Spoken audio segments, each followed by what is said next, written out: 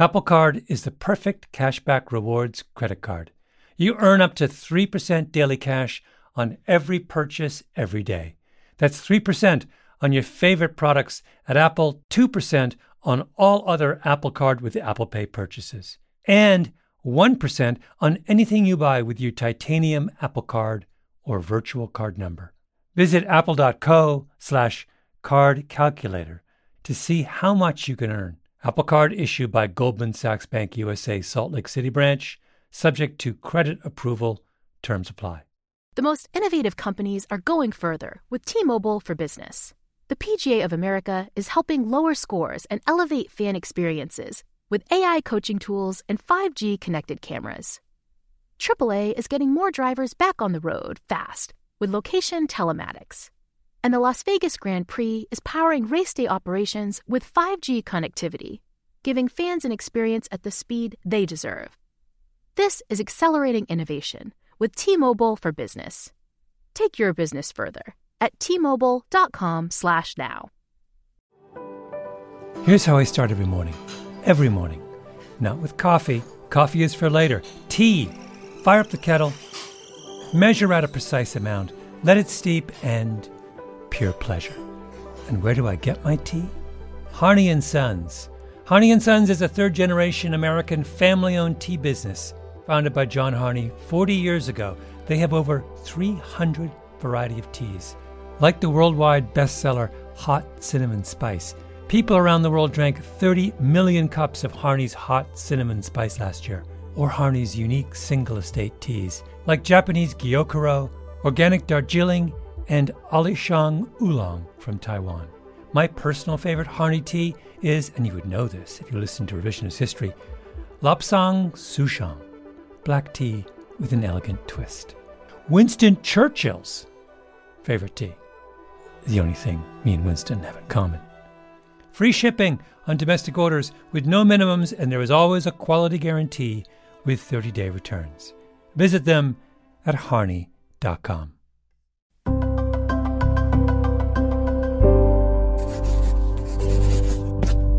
Pushkin. Hello, Revisionist History listeners. I'm excited to announce that this season, I'm offering a bunch of perks from my most loyal listeners, the ones who subscribe to Pushkin Plus. For those who just can't get enough, we're giving every episode to our subscribers 1 week early. Plus, we've created mini episodes released weekly, and I'm calling them Tangents. And of course, you'll never hear any ads. Subscribe to Pushkin Plus on the Revisionist History show page in Apple Podcasts or at pushkin.fm. Oh, wait. Do we need to do this? Yeah. Put that in your left ear. Hi, Malcolm. You're Max. I'm Max. Max is Max Muchnick. The other voice is that of David Cohan. They're two old friends and screenwriting partners who got on a Zoom call with me with only one set of earphones between them. Can you hear him? I'm not kidding. Because we're connected. Is it going through your ear? Wait, Max, can you not hear me? I can, but I'm hearing you through the wrong channel, I believe. So hold on 1 second. Okay. Hey, He'd never leave, am I right? I called them up to talk about a television show they'd created together almost 30 years ago. A show that over the years I've become nostalgic for. By the way, they finally solved the problem of the one set of earphones by sitting on top of each other. Did you have an agenda when you were conceiving of this show?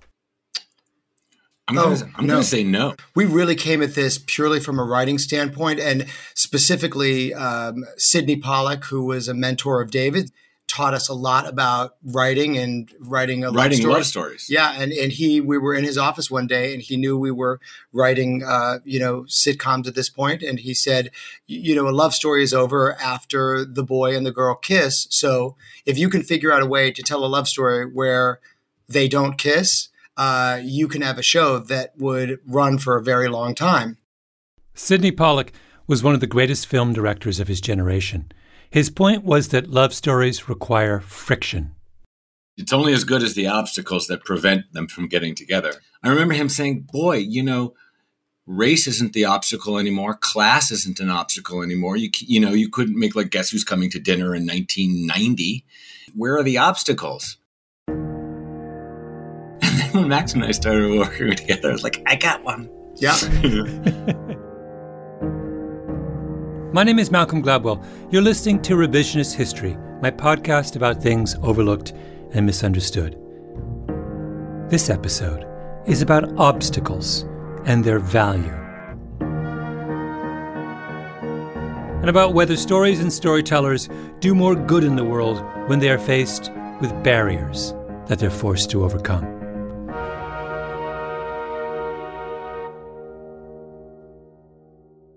David really was the one who was way more comfortable with the idea of exploring the relationship that I had with my high school girlfriend, quote unquote.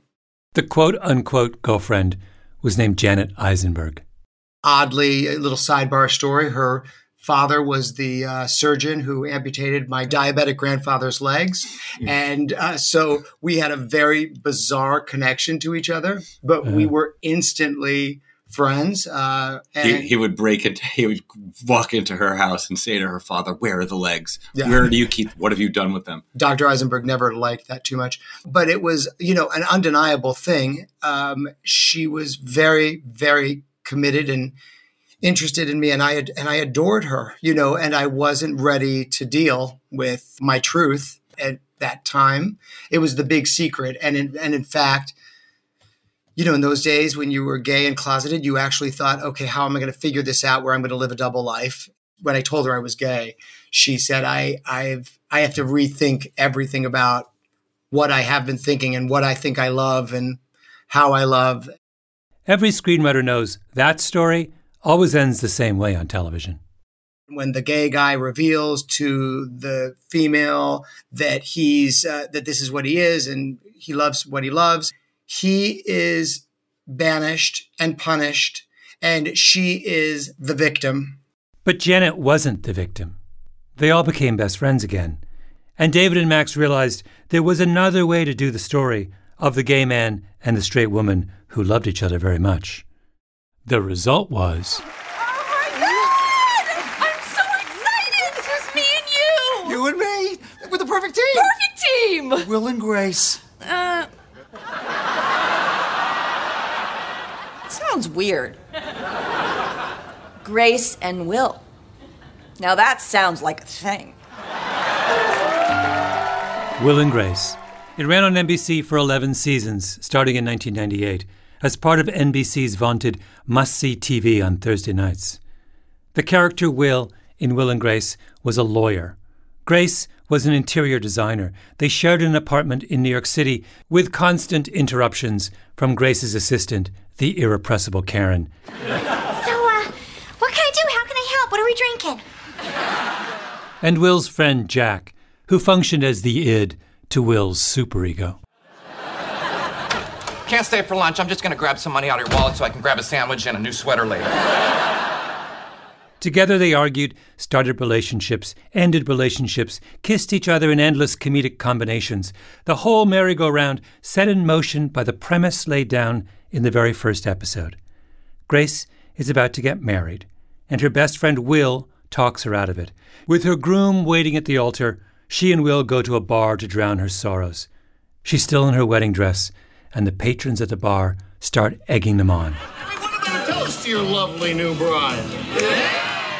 Will and Grace look at each other, make up vows in the moment, and think, maybe this could work.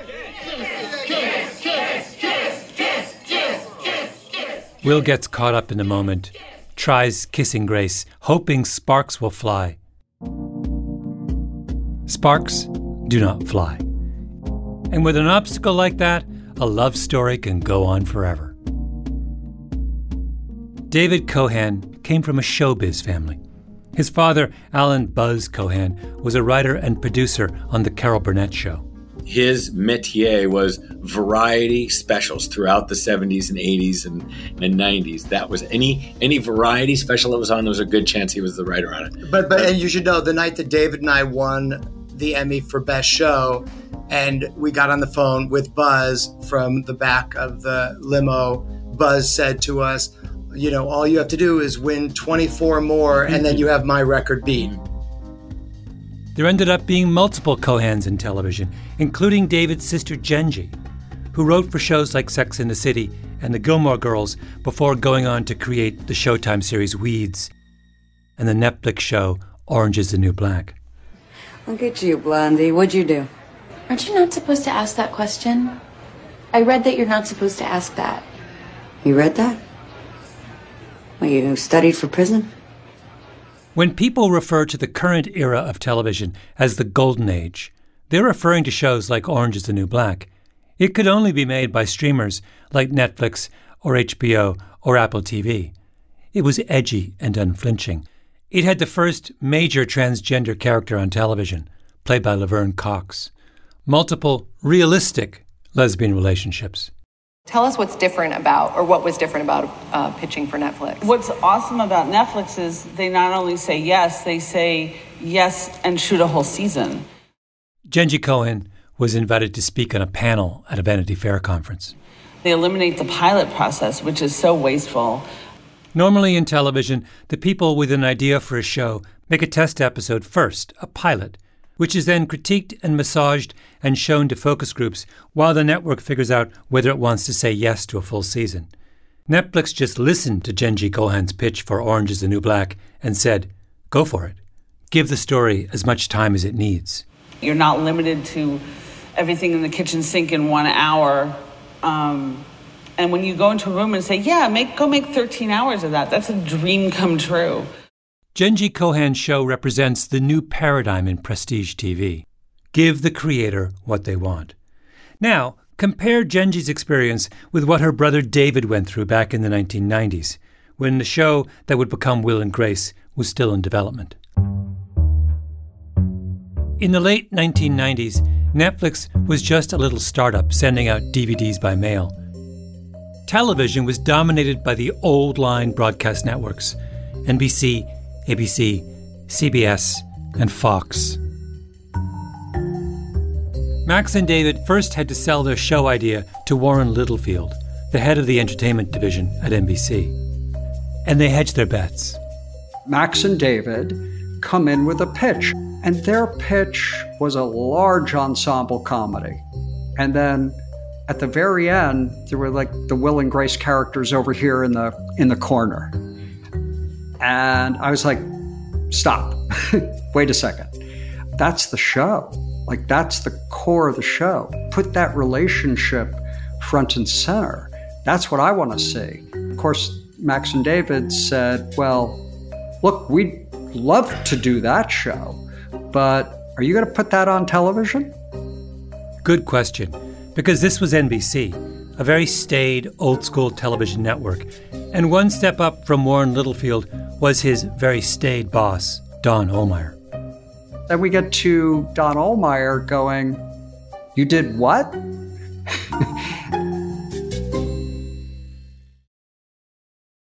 And I said, it's a script. Most scripts don't work. It's development. And I just brushed him off. I wouldn't engage in the discussion of the right or wrong. Did he think this is not a good idea because it's not commercial, or did he think Don Ohlmeyer, have a personal objection to that kind of a show? I think his primary concern was we will never get advertisers to go into this. We are a broadcast network. Our revenue is based upon advertising. And advertisers historically are not groundbreakers. And advertisers will reject this. And this is a bad idea. Don't do it. A show with a gay man at the center on national TV? Littlefield and his screenwriters had a big obstacle. Now they had to find a way around it.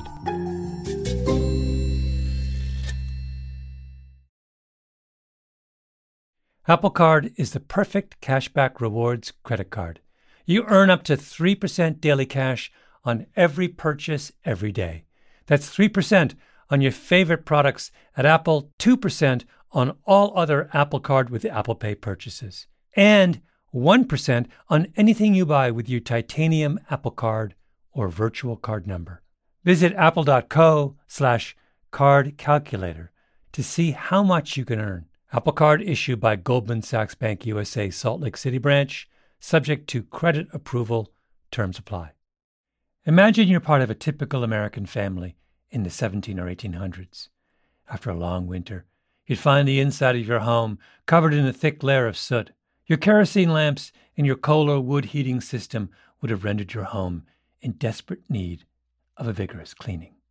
And thus began the annual ritual of spring cleaning, which also included the very important job of changing out your smelly straw mattress. And while your current mattress most likely isn't made of straw, there's still a good chance it needs replacing. You deserve a Saatva luxury mattress. Saatvas are meticulously handcrafted and include all the luxury features you'd expect from a high-end mattress. But because they're sold online, they cost a fraction of the price of retail. What's more, Saatva will set up your mattress in the room of your choice and take your old one at no extra charge. After all, you've got enough work ahead of you with all that spring cleaning to do. And now, save $200 on $1,000 or more at saatva.com/Gladwell. That's SAATVA.com/Gladwell. This show is sponsored by BetterHelp. I was raised not to complain. I had one of those English, stiff upper lip fathers. He carried his wounds and grievances on the inside, and I'm the same way. It's very hard to tell the difference between when I'm calm and happy and when I'm teetering on the edge. Is that good? Sometimes. Keeps things calm for my kids. But there are times when we have to share our burdens and enlist the help of others in making sense of our lives. That's where therapy comes in. A good therapist is someone who can walk with you and make that load on your shoulders a little lighter. If you're thinking of starting therapy, give BetterHelp a try. It's entirely online, designed to be convenient, flexible, and suited to your schedule. Just fill out a brief questionnaire to get matched with a licensed therapist and switch therapists anytime for no additional charge. Get it off your chest with BetterHelp. Visit BetterHelp.com/Gladwell today to get 10% off your first month. That's BetterHelp, HELP.com/Gladwell. For the first several decades of its existence, American television was in the grip of what is commonly called mainstreaming. That's a term coined by the Hungarian-born scholar George Gerbner, who for 25 years headed the Annenberg School for Communication at the University of Pennsylvania. Gerbner was fascinated by American television in the 1960s and 1970s, when the limited number of options on television meant that a hit show could command huge audiences. Take the Western show Gunsmoke, which in the 1960s was the most popular program on television. It would routinely be watched by 40% of the households in America with a TV. You could sit next to a random person on a bus the morning after Gunsmoke came on and say, without further introduction, "Could you believe that part where Matt Dillon shot that guy?" And the person sitting next to you would know exactly what you were talking about.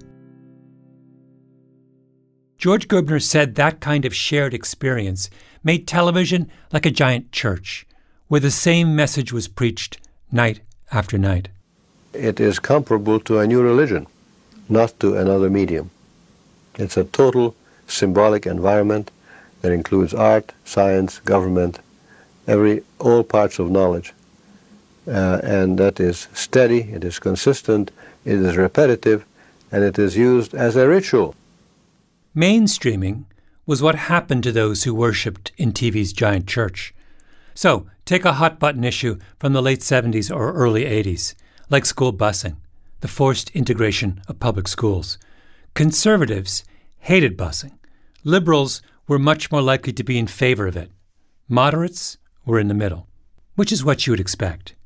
But one of Gerbner's colleagues at the University of Pennsylvania, Larry Gross, took polling data about busing and broke it down according to how much TV people watched.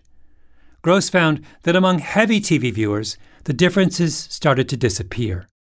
Conservatives became a little more in favor of busing, liberals a little less in favor. Television viewing brought Americans closer together over time. That's mainstreaming. Democrats or Republicans or people who say they're liberal, the more television they watch, the more likely they are to say they're moderate.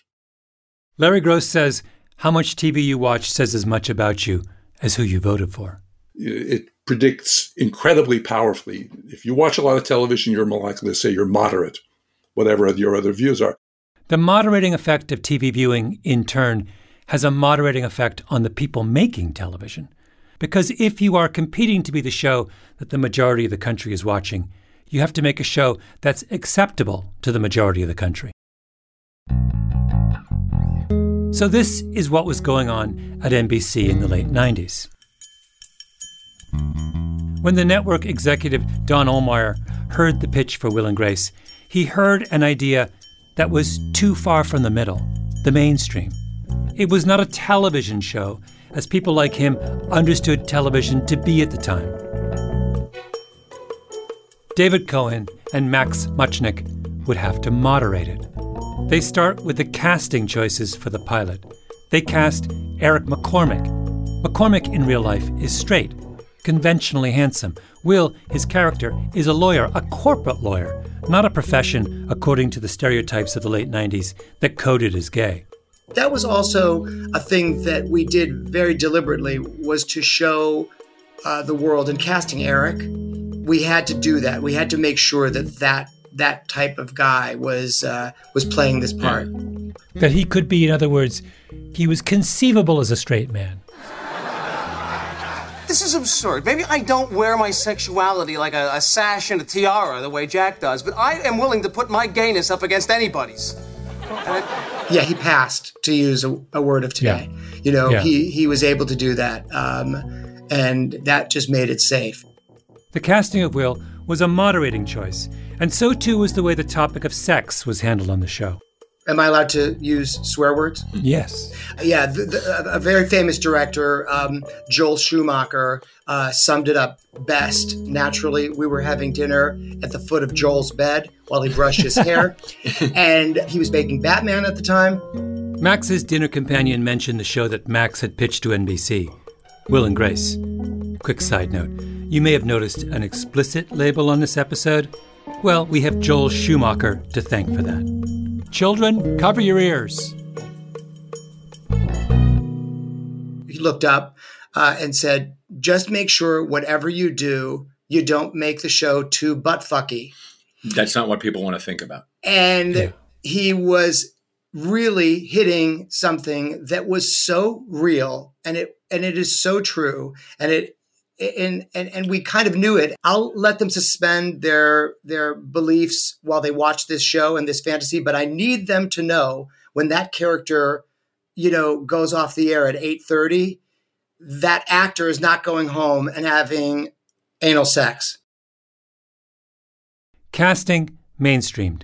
Content, mainstreamed. Then comes the choice of a director.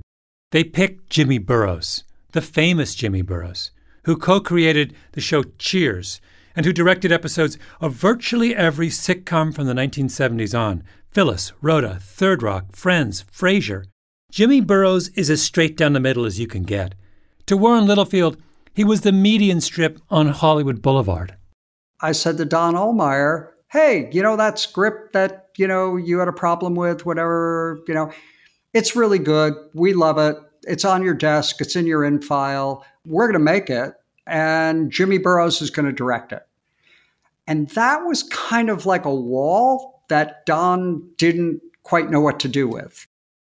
So Littlefield brings in Jimmy Burrows, Mr. Moderation, and Mr. Moderation naturally moderates the show still further. Here he is in an interview with the Television Academy.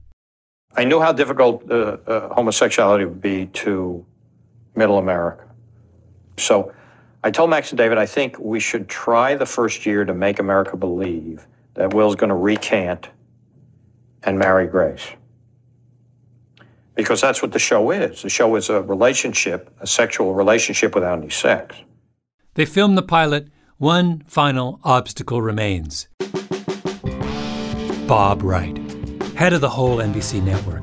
Bob Wright is a staunch Republican, grew up Catholic on Long Island, public school kid, started out as a lawyer at General Electric, later worked in their plastics division. He has a house in Palm Beach. He's president of the Palm Beach Civic Association. Bob Wright's idea of a radical act is doing a donut in his golf cart in the parking lot of the Palm Beach Country Club. In the end, it doesn't matter what anyone else at NBC thinks about Will and Grace. The only way the show is going to get on the air is if Bob Wright says yes. Bob Wright is your mainstreaming test. Bob Wright hops in the company jet and flies out to Los Angeles from New York for a special screening of the Will and Grace pilot episode. 40 people in the room. The show's future is in the balance. The lights come up after the screening. The room is quiet. Don Ohlmeyer's there, and Bob Wright goes, "That's the best thing we've ever had our logo on." Wait, are you kidding me? Bob Wright said that? Bob Wright said that. So I, of course, was like, game over. Like, Don's not going to do anything. No one's going to put up a wall. We own it. We love it. And the number one guy just put his seal of approval. I'm like, that's it. We're putting it on the air. When Will and Grace first made it on the air, it was roundly criticized by gay and lesbian groups, and television critics too, all pointing out the ways in which the show's depiction of gay life was compromised in order to please the Don Ohlmeyers and Bob Wrights of the world. Like the fact that this was a show about gay men in New York City in the late 1990s, and there was no mention of HIV. None. We could never quite crack a story where that was going to be genuinely funny coming from these characters. Funny was their way of staying right in the middle. I always thought that we needed to approach all of the gay stuff in the same way that I approached coming out to my family, with love and with sensitivity and with caring about the way that the people that I was giving this new information to were going to receive it. This bothered a lot of people. And I understand that, but by a lot of people, meaning organizations like GLAAD and activists and ACT UP, they just thought it was bullshit and we were soft pedaling it. I think another another thing is that at no point were we trying to get idea or promulgate some ideology ever. It was always, what would this person that we knew, what would Max do in this situation? What would Janet do in this situation? We were never thinking in terms from the outside in. We're basically from a show business background. Our families come from this. It's a trade. It was the trade in the town that we grew up in. And we understand the work aspect of it, how to survive. And because of all of that, we knew our number one job was to entertain the largest number of people we could every week. That was the job. That was the job. But what about Jenji Kohan, David's sister? She never had to ask Netflix the question, are you going to put Orange is the New Black on television? She never had to bring in Mr. Moderation. She never had to avoid taboo topics. Netflix loved that she explored taboo topics. Now, the obvious response here is to say, why would we want to go back from Jenji's world to her brother's, to the compromises and sacrifices? Netflix and all the other streamers have brought us an explosion of quality and choice. Television has never been better. But this is why we do thought experiments, to consider the possibility that what we think of as obvious might be wrong.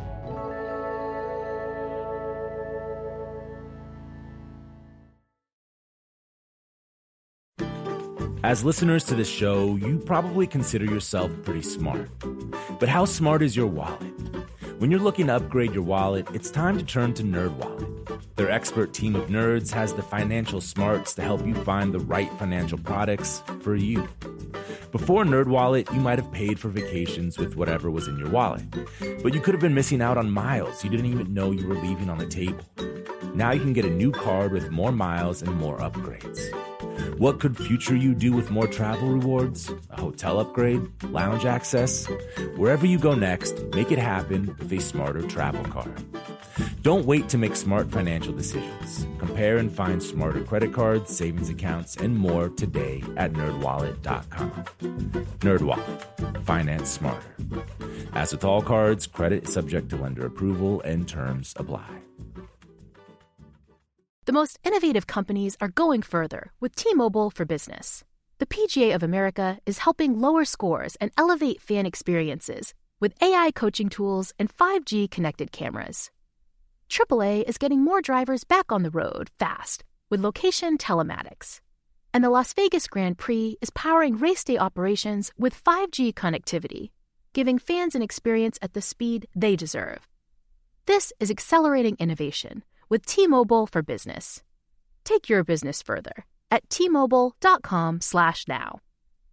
Enjoy all your favorite sports like never before at BetMGM. Signing up and playing is so easy. Simply sign up using code Buckeye and receive up to $1,500 back in bonus bets if you don't win your first bet. When you register with BetMGM, you can get instant access to a variety of parlay selection features, live betting options, and the best daily promotions in the business. And with BetMGM at your fingertips, every play and every game matter more than ever. Place your moneyline, prop, and parlay bets with the king of sportsbooks today. Sign up using code Buckeye and receive up to $1,500 back in bonus bets if you don't win your first bet. That's right, up to $1,500. Again, sign up using code Buckeye and receive up to $1,500 back in bonus bets if you don't win your first bet. BetMGM and GameSense remind you to play responsibly. 21 plus and present in Ohio. Subject to eligibility requirements. Rewards are non-withdrawable bonus bets that expire in 7 days. Gambling problem? Call 1-800-GAMBLER in partnership with MGM Northfield Park. That's 1-800-GAMBLER.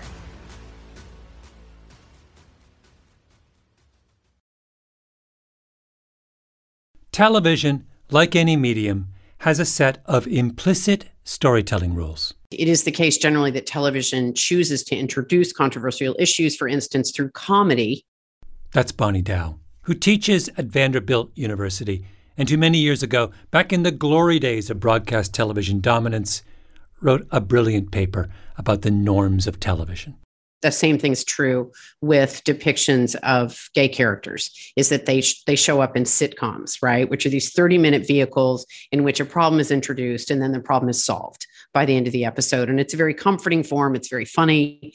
And it allows for something to be treated lightly. Dow identified 4 rules. Let's call them Dow's rules. Rule 1, a gay character cannot be the lead in any story.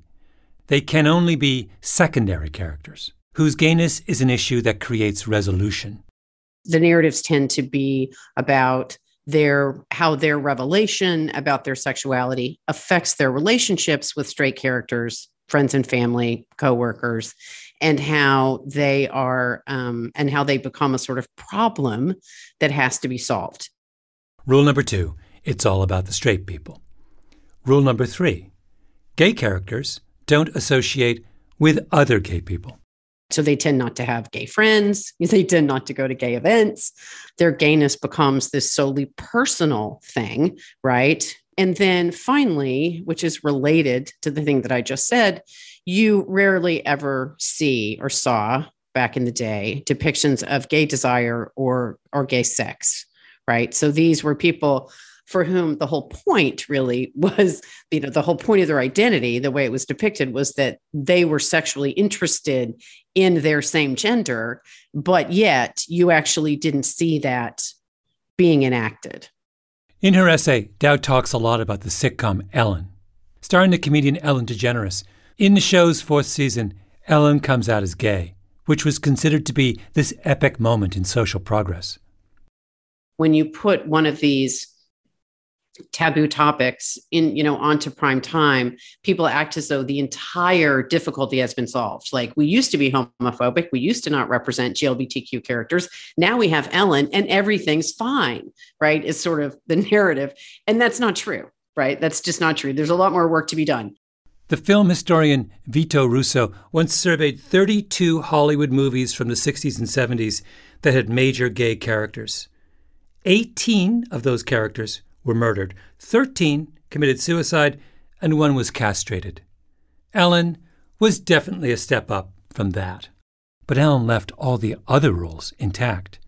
Her identity, a problem to be solved. I mean, just listen to Ellen struggle as she comes out to her friend Susan. I mean, why can't I just say the truth? I mean, be who I am. I'm 35 years old. I'm so afraid to tell people. I mean, Susan, I'm gay. Ellen was just baby steps.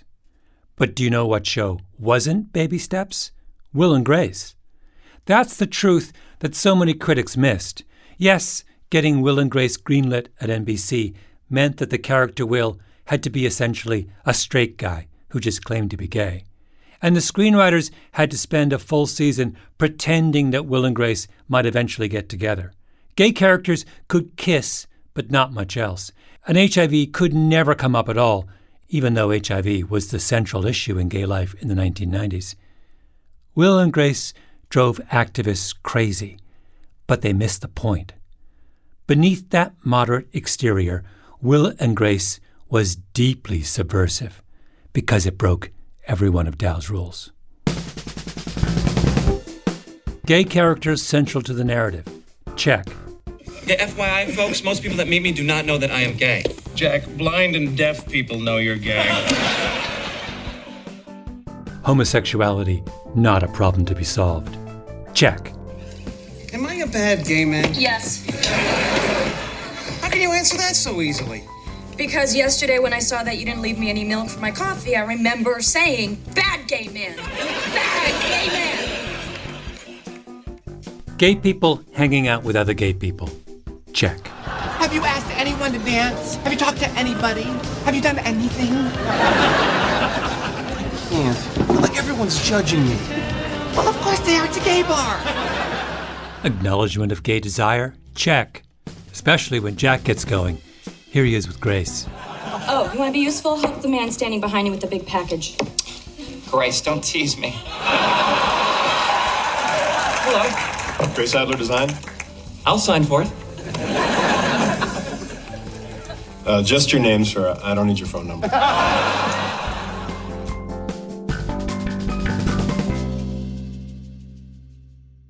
On the Thursday night lineup, just before Will and Grace, was Friends. Friends didn't break any rules. Nor did another stalwart of NBC's famous Thursday night, Seinfeld. Friends and Seinfeld are just variations on the theme of eccentric young white people implausibly living in vast New York City apartments. Will and Grace had eccentric people in a New York City apartment where something radical is happening below the surface. We knew that we had a win in the fact that there was an out gay man at the center of our show. And we were going to eventually, over time, show a very, very full life. Yeah, that people were choosing to identify with. To answer your question, I mean, that is how we slowly fed this gay conspiracy to the American public. Max is joking about gay conspiracy, of course, but only slightly. Because what happens during the very same period that Will and Grace is breaking all four rules? Something shifts in the culture. The idea that gay people are normal and that we shouldn't be afraid of them starts to spread. In the mid-90s, before Will and Grace, only a quarter of Americans were in favor of gay marriage. By the time the show was over, the percentage of those in favor of gay marriage had doubled. Now it's up to more than 70%. And everyone moved in that direction, young and old, black and white, a shift in public opinion almost without parallel in American history. The idea of gay marriage is mainstreamed. I think Will and Grace probably did more to educate the American public than almost anything anybody's ever done so far. Do you remember Joe Biden's famous comment on Meet the Press back in 2012 when he was vice president? And I think people fear that which is different. Now they're beginning to understand. He was right. Even people on the other side of the gay marriage issue agreed. Listen to the former Republican Senator Rick Santorum, a longtime opponent of gay rights. Politics does not shape those issues. Popular culture shapes those issues. Particularly on the issue of marriage, look at it.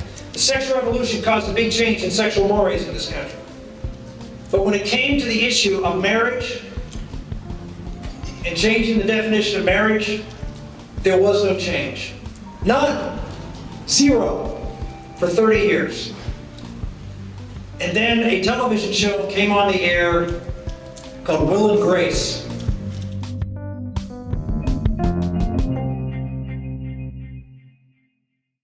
Could a television show today change minds in the way that Will and Grace changed minds? No, not a chance. Will and Grace started in the late 1990s, right at the tail end of the big church era in broadcast television. It had an audience. Will and Grace, at its peak, had about 17.5 million viewers, which translates to a rating of about 12. I watched Will and Grace all the time. So did everyone I knew. If you were in your late 20s or 30s in the early 2000s, you could sit down next to another young stranger on a bus on a Friday morning and say, "Can you believe that thing that Jack said to Karen last night?" That was the bargain you made in the old television paradigm. You allowed Don Ohlmeyer to scale back your ambitions and push you into the middle. But in return, you got to change the world, to reach people. I called up Brian Fuhrer to find out what rating for a sitcom would make a network executive happy today. Fuhrer is a senior vice president at the Nielsen Company, which has been providing ratings for the television industry for decades. I think if you get it anything above a 5 or a 3 or 4, that would be wildly successful. Oh, wow. So like a network executive today having a conversation with a network executive in 1975 about what would make them happy, they wouldn't even be speaking the same language. No, totally different. There's a funny thing. The guy who creates Will and Grace, his sister is the person who created Orange is the New Black. And so it's a wonderful little comparison point. So I'm curious, can we estimate the viewership of something like Orange is the New Black? It would have done about a 1 rating for all the episodes, across Netflix, maybe across the first week after a new season was released. At best, Orange is the New Black could have had a rating of 1. And that made it a hit for its time. The peak rating for Will and Grace was 12. David got a 12. His sister got a 1.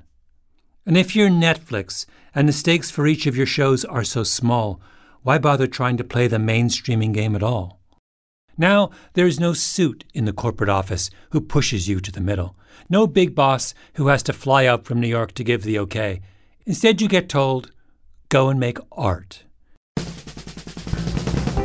And when you come back with your little bit of unfettered creative genius, Netflix throws it on their platform, along with its thousands of other offerings, where it is recommended to those Netflix subscribers who, on the basis of their previous viewing choices, are guaranteed to agree with every edgy thing your show has to say. We have redeemed television's soul at the price of its impact. Do me a favor, go back and watch a few episodes of Will and Grace. We will never see anything like that again.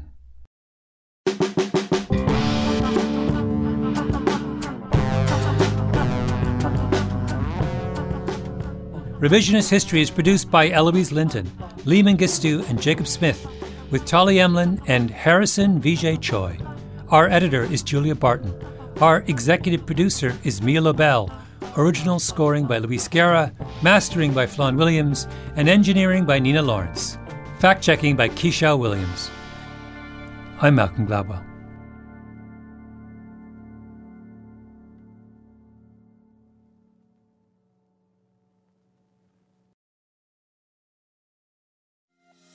Every week at Revisionist History, we revisit the past in hopes of better understanding the future. And that's what Mark Chaikin does, but for the U.S. stock market. Mark is a living archive of financial history. He worked on Wall Street for 50 years.